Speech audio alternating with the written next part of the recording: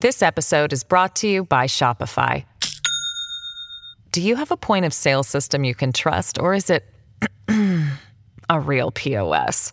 You need Shopify for retail. From accepting payments to managing inventory, Shopify POS has everything you need to sell in person. Go to shopify.com/system, all lowercase, to take your retail business to the next level today. That's shopify.com/system. Hello, everybody. This is Marshall Poe. I'm the editor of the New Books Network. NBN listeners like to read books and buy them. So we thought we'd tell you that right now, our friends at Princeton University Press are having a remarkable site-wide sale. You can get 50% off books, including ebooks and audiobooks, with the code 50, F-I-F-T-Y, at checkout until May 31. You can save some real money on Princeton University Press books. I encourage you to go there and check it out. Welcome to the New Books in Political Science podcast. My name is Heath Brown, and today I'll have the real pleasure to welcome back to the podcast Andra Gillespie, who is the author of Race and the Obama Administration, Substance, Symbols, and Hope. The book is published by Manchester University Press, and I have the pleasure to welcome Andra back. Andra, how are you doing? I'm well. How are you? I'm great. We were just sort of briefly talking about the fact that you were part of the very early days of this podcast. You were gracious enough back then to share your time about your earlier book. And now we have the chance to have you back. So that's great. And thank you for being kind of like taking the risk at that point in 2012 to come on. And we're still going. And you are as well. Maybe you could just very briefly sort of reintroduce yourself. Where are you now? And what have you been doing since you came back on? And then we'll talk about the book. So I'm a political scientist at Emory University. I study African-American politics, and I tend to write books about politicians who try to use racially transcendent tactics and messages to get elected. I'm interested in how voters, particularly Black voters, respond to them. And I'm interested in what they do once they actually get elected to office. There's a lot of normative concern about trying to be racially transcendent to win offices in the wake of there being racial discrimination and inequality in the United States. And in African-American politics, we're really concerned about whether or not African-American politicians are actually best positioned to advocate on behalf of African-American interests. So my first book was about Cory Booker, and I looked at his time as mayor of the city of Newark to look at how Black voters responded to his racially transcendent campaign tactics, and then how he performed during his first term as mayor of Newark. And for the second book, which I'm glad to come back to be able to talk about on this podcast, I focus on President Obama. And so if I had to come up with another subtitle for my book, I would probably be What Obama Did for Black People. Yeah. The book is so interesting and so timely as we get a little more distance from the Obama administration, are able to as political scientists, make better sense of the entirety of the 8 years of the entirety of that administration. You write at the start of the book that others have also weighed in on this, and these are some considerable scholars of considerable reputation, and that your work speaks to what they have done and also contrasts in some ways.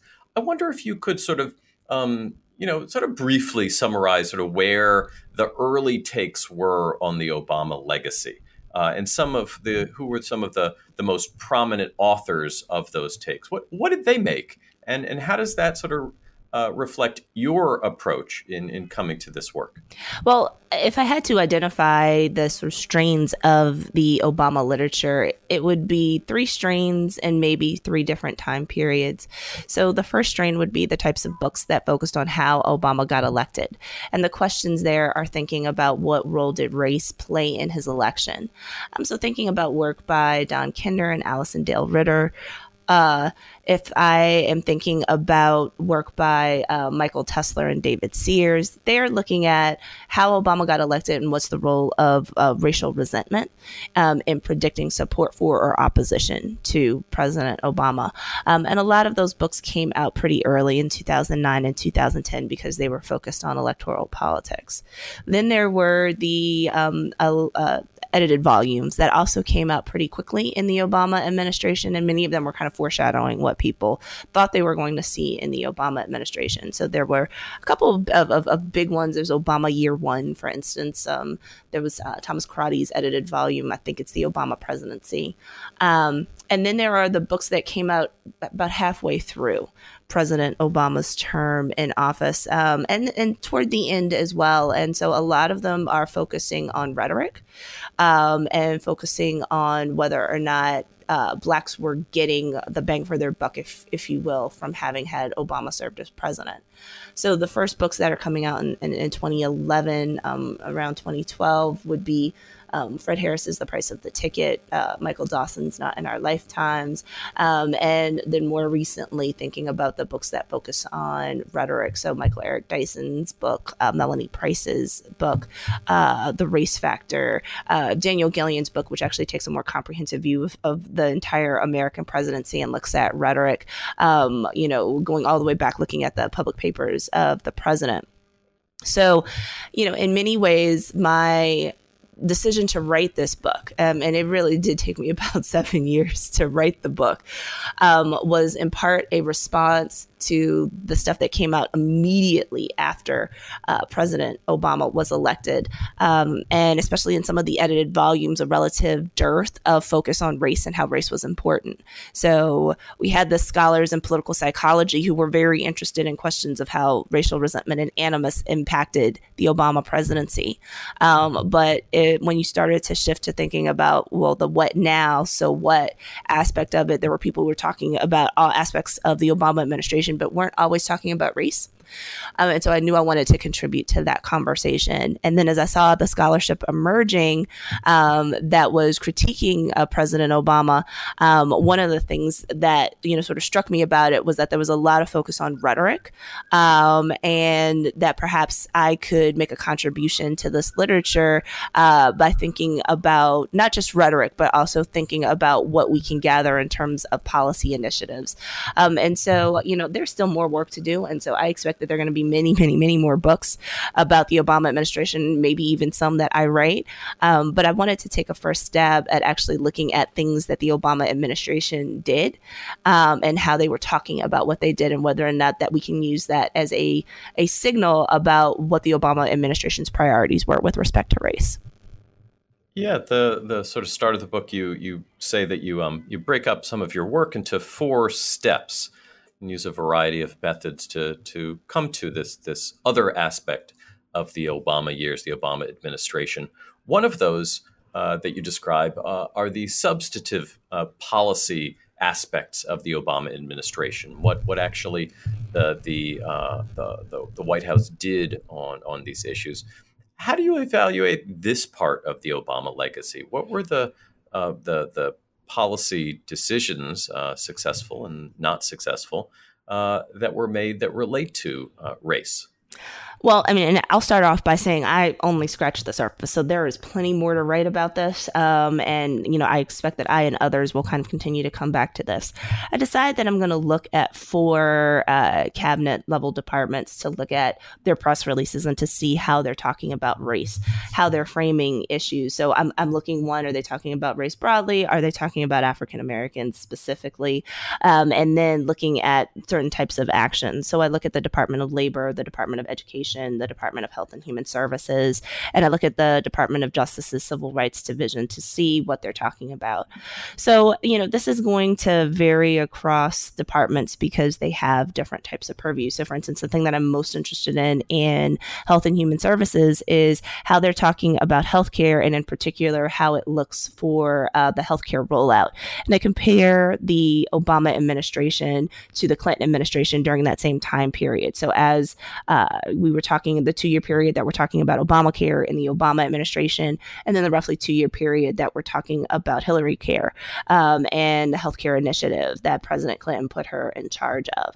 And I want to see, to the extent the extent to which people are talking about race and whether or not these issues are being framed as a racialized issue.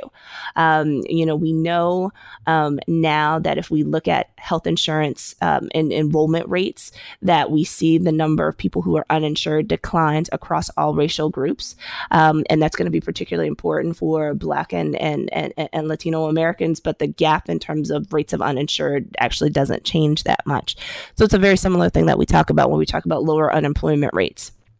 And we know that pretty much over time, African-American unemployment is typically about twice the rate of white unemployment. So even in good times like the times that we're in now economically, where we have relatively low unemployment, unemployment goes down for African-Americans, but the gap has barely narrowed over time. And so there's still an important a question to ask about whether or not we're actually reducing inequality, even if more people are uninsured or have insurance, or even if more people have jobs at this point. So I try to get at that. But so when I'm looking at the Justice Department, I am looking at what types of discrimination are they addressing? So in their press releases, are they dealing with hate crimes? Can I detect the race of the person based on the conversation in the press release? Are they dealing with voting rights? Are they dealing with human trafficking? What kinds of issues are being brought up? And can we And can I sort of code those as being racialized or not racialized? Can I code this as being something that would target African Americans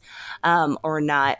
In the Department of Labor, I'm looking at a particular branch of the Department of Labor where I'm looking at employment discrimination, where I'm looking at the types of industries that are being monitored and actually being sanctioned for illegal behavior. And we can sort of look and see whether or not it's industries that, minorities are disproportionately represented in, who is being discriminated against in terms of employment discrimination cases and the like. And in the Department of Education, I'm looking at their press releases, and they're talking about all kinds of initiatives. So whether it's women in STEM issues or My Brother's Keeper, because My Brother's Keeper actually was assigned to the Department of Education, how much are they talking about and engaging race? And so there are a number of things that I can see. In some instances, like in HHS and the Department of Labor, I can do some comparisons. It's not a perfect comparison, but I can do some comparisons across administrations. And then in places like the Department of Justice, I can actually see how discussions of racial issues change over time, if at all. So, one of the interesting findings that I see, in my data in the Department of Justice data is that there is a spike in discussions of voting rights issues, usually right before elections. And also there is a spike in discussions of voting rights cases in 2012 in particular that seems to be related to preclearance. And so the Justice Department is announcing that it's waiving preclearance from voting rights oversight in localities in mostly the South that were covered by the Voting Rights Act that had not had a history of voting rights complaints for a decade or more. And this was actually really important because it was just interesting to see this cluster of press releases about these counties across the United States who, were being told by the Justice Department that they no longer had to pre-clear changes to their electoral systems with the Justice Department. And what that looks like it's evidence of is that the Justice Department was very quietly trying to relax pre-clearance restrictions because they anticipated that Shelby County versus Holder was going to happen, and they wanted to demonstrate that they had some executive nimbleness in terms of not providing an undue burden to certain localities in terms of making them or requiring them to, submit their changes to their electoral systems to the Voting Rights Act. So that's evidence of activity. I think one can disagree with whether or not that was strategically the smart thing to do. In hindsight, it clearly didn't work. The Supreme Court, ended up, invalidating the criteria that we use to determine who's eligible for preclearance in Shelby County versus Holder. But you can see that they are acting and at least attempting to anticipate certain changes that they might get from the court, because the court had already presaged that they might actually invalidate parts of the Voting Rights Act in a 2009 Supreme Court case. So that was certainly really interesting to see in the data. This episode is brought to you by Shopify. Do you have a point of sale system you can trust, or is it a real POS? You need Shopify for retail. From accepting payments to managing inventory, Shopify POS has everything you need to sell in person. Go to shopify.com/system, all lowercase, to take your retail business to the next level today. That's shopify.com/system. Yeah, one of the things that you do in the book is you use this metaphor of the paddling duck. And you use the metaphor to try to understand the perception of what the Obama White House was doing from the reality, from the sort of the apparent lack of effort to maybe the deep down hidden hard work. I wonder if you could talk about that. Why this metaphor might be useful to think about what President Obama was doing, and how you use executive orders to sort of demonstrate the difference between perception and reality. Well, so I use the notion of the paddling duck because I think many of us have heard that metaphor that, ducks look cool and calm as they're gliding along the surface of the water, but honestly, beneath the surface, they're paddling furiously. And so I think when people have critiqued the Obama administration for having been more symbol than substance and for not doing enough to address African-American interests, what I want to sort of push the reader to consider is the ways in which the Obama administration may have been acting in the interests of African Americans, but doing it quietly and behind the scenes and not necessarily providing a lot of fanfare to it. This is also really important because scholars and those who critique deracialization have also been, really critical of the idea that President Obama may have been engaging in what Fred Harris calls wink and nod politics. And so that there's this idea that Black candidates run for office and they intentionally don't talk about race while running for office, or they try as much as possible not to avoid talking about race so that they can put a multiracial electoral coalition together. But that Black voters who are still going to make up the base of their support know instinctively that because this candidate is African American, they are going to do some stuff when they actually get into office. So it's kind of this unspoken pact between Black candidates and Black voters that I may not talk about race during the campaign, but trust me, I've got your back once I actually get into office. And that notion of the wink and nod has always been called into question by scholars who raise the normative concern about what happens when there are conflicts between Blacks and whites, when you've got to take a side. What do you do in those situations? And we've seen instances in sort of the history of African-American office holding where they've been put in really impossible situations in terms of disputes. So David Dinkins kind of comes to mind in terms of some of the disputes that he had to deal with in terms of the Red Apple boycott or the Crown Heights unrest. So it becomes a question of whether or not he's doing enough beneath the surface. And so when I look at executive orders, and the evidence there is small, but there are some places where we do see the Obama administration attending more to racial issues than Bill Clinton or George W. Bush does, or when we're looking at activities in the cabinet level agencies. I do find some evidence that there is some paddling beneath the surface that we were not always aware of or looking at, in the middle of the Obama administration. Now, looking at sort of the side of policy is just one way to think about this. You also think and talk and analyze a descriptive representation. And I was particularly interested in some of the data collection and coding you did in Chapter 4, where you looked at the placement of Black presidential nominees. And you compared Bill Clinton, George Bush, and President Obama. What did you find in terms of descriptive representation in this way? You look at all sorts of different appointments, from the well-known cabinet appointments to the often unknown advisory board nominations. A number of things jumped out at me. What struck you about the descriptive representation legacy of the Obama administration, especially as it compares to his predecessors? Yeah, so there's a lot going on there, and so I should probably just be really transparent about the methodology here. We looked for as many names as we could find of appointees, and we didn't get them all.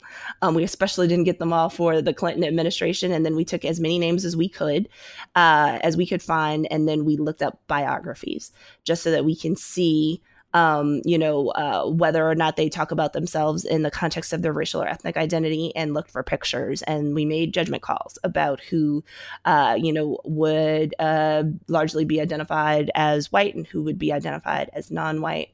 And then I look at the types of offices for which these candidates were being nominated across time. And so I'm interested in sort of the cabinet level offices, people who would be appointed to ceremonial positions, so some of the advisory committees and boards, and then want to see if there is a difference in terms of, whether or not we see more African Americans and other minorities overall being appointed to serve in some capacity in the Obama administration.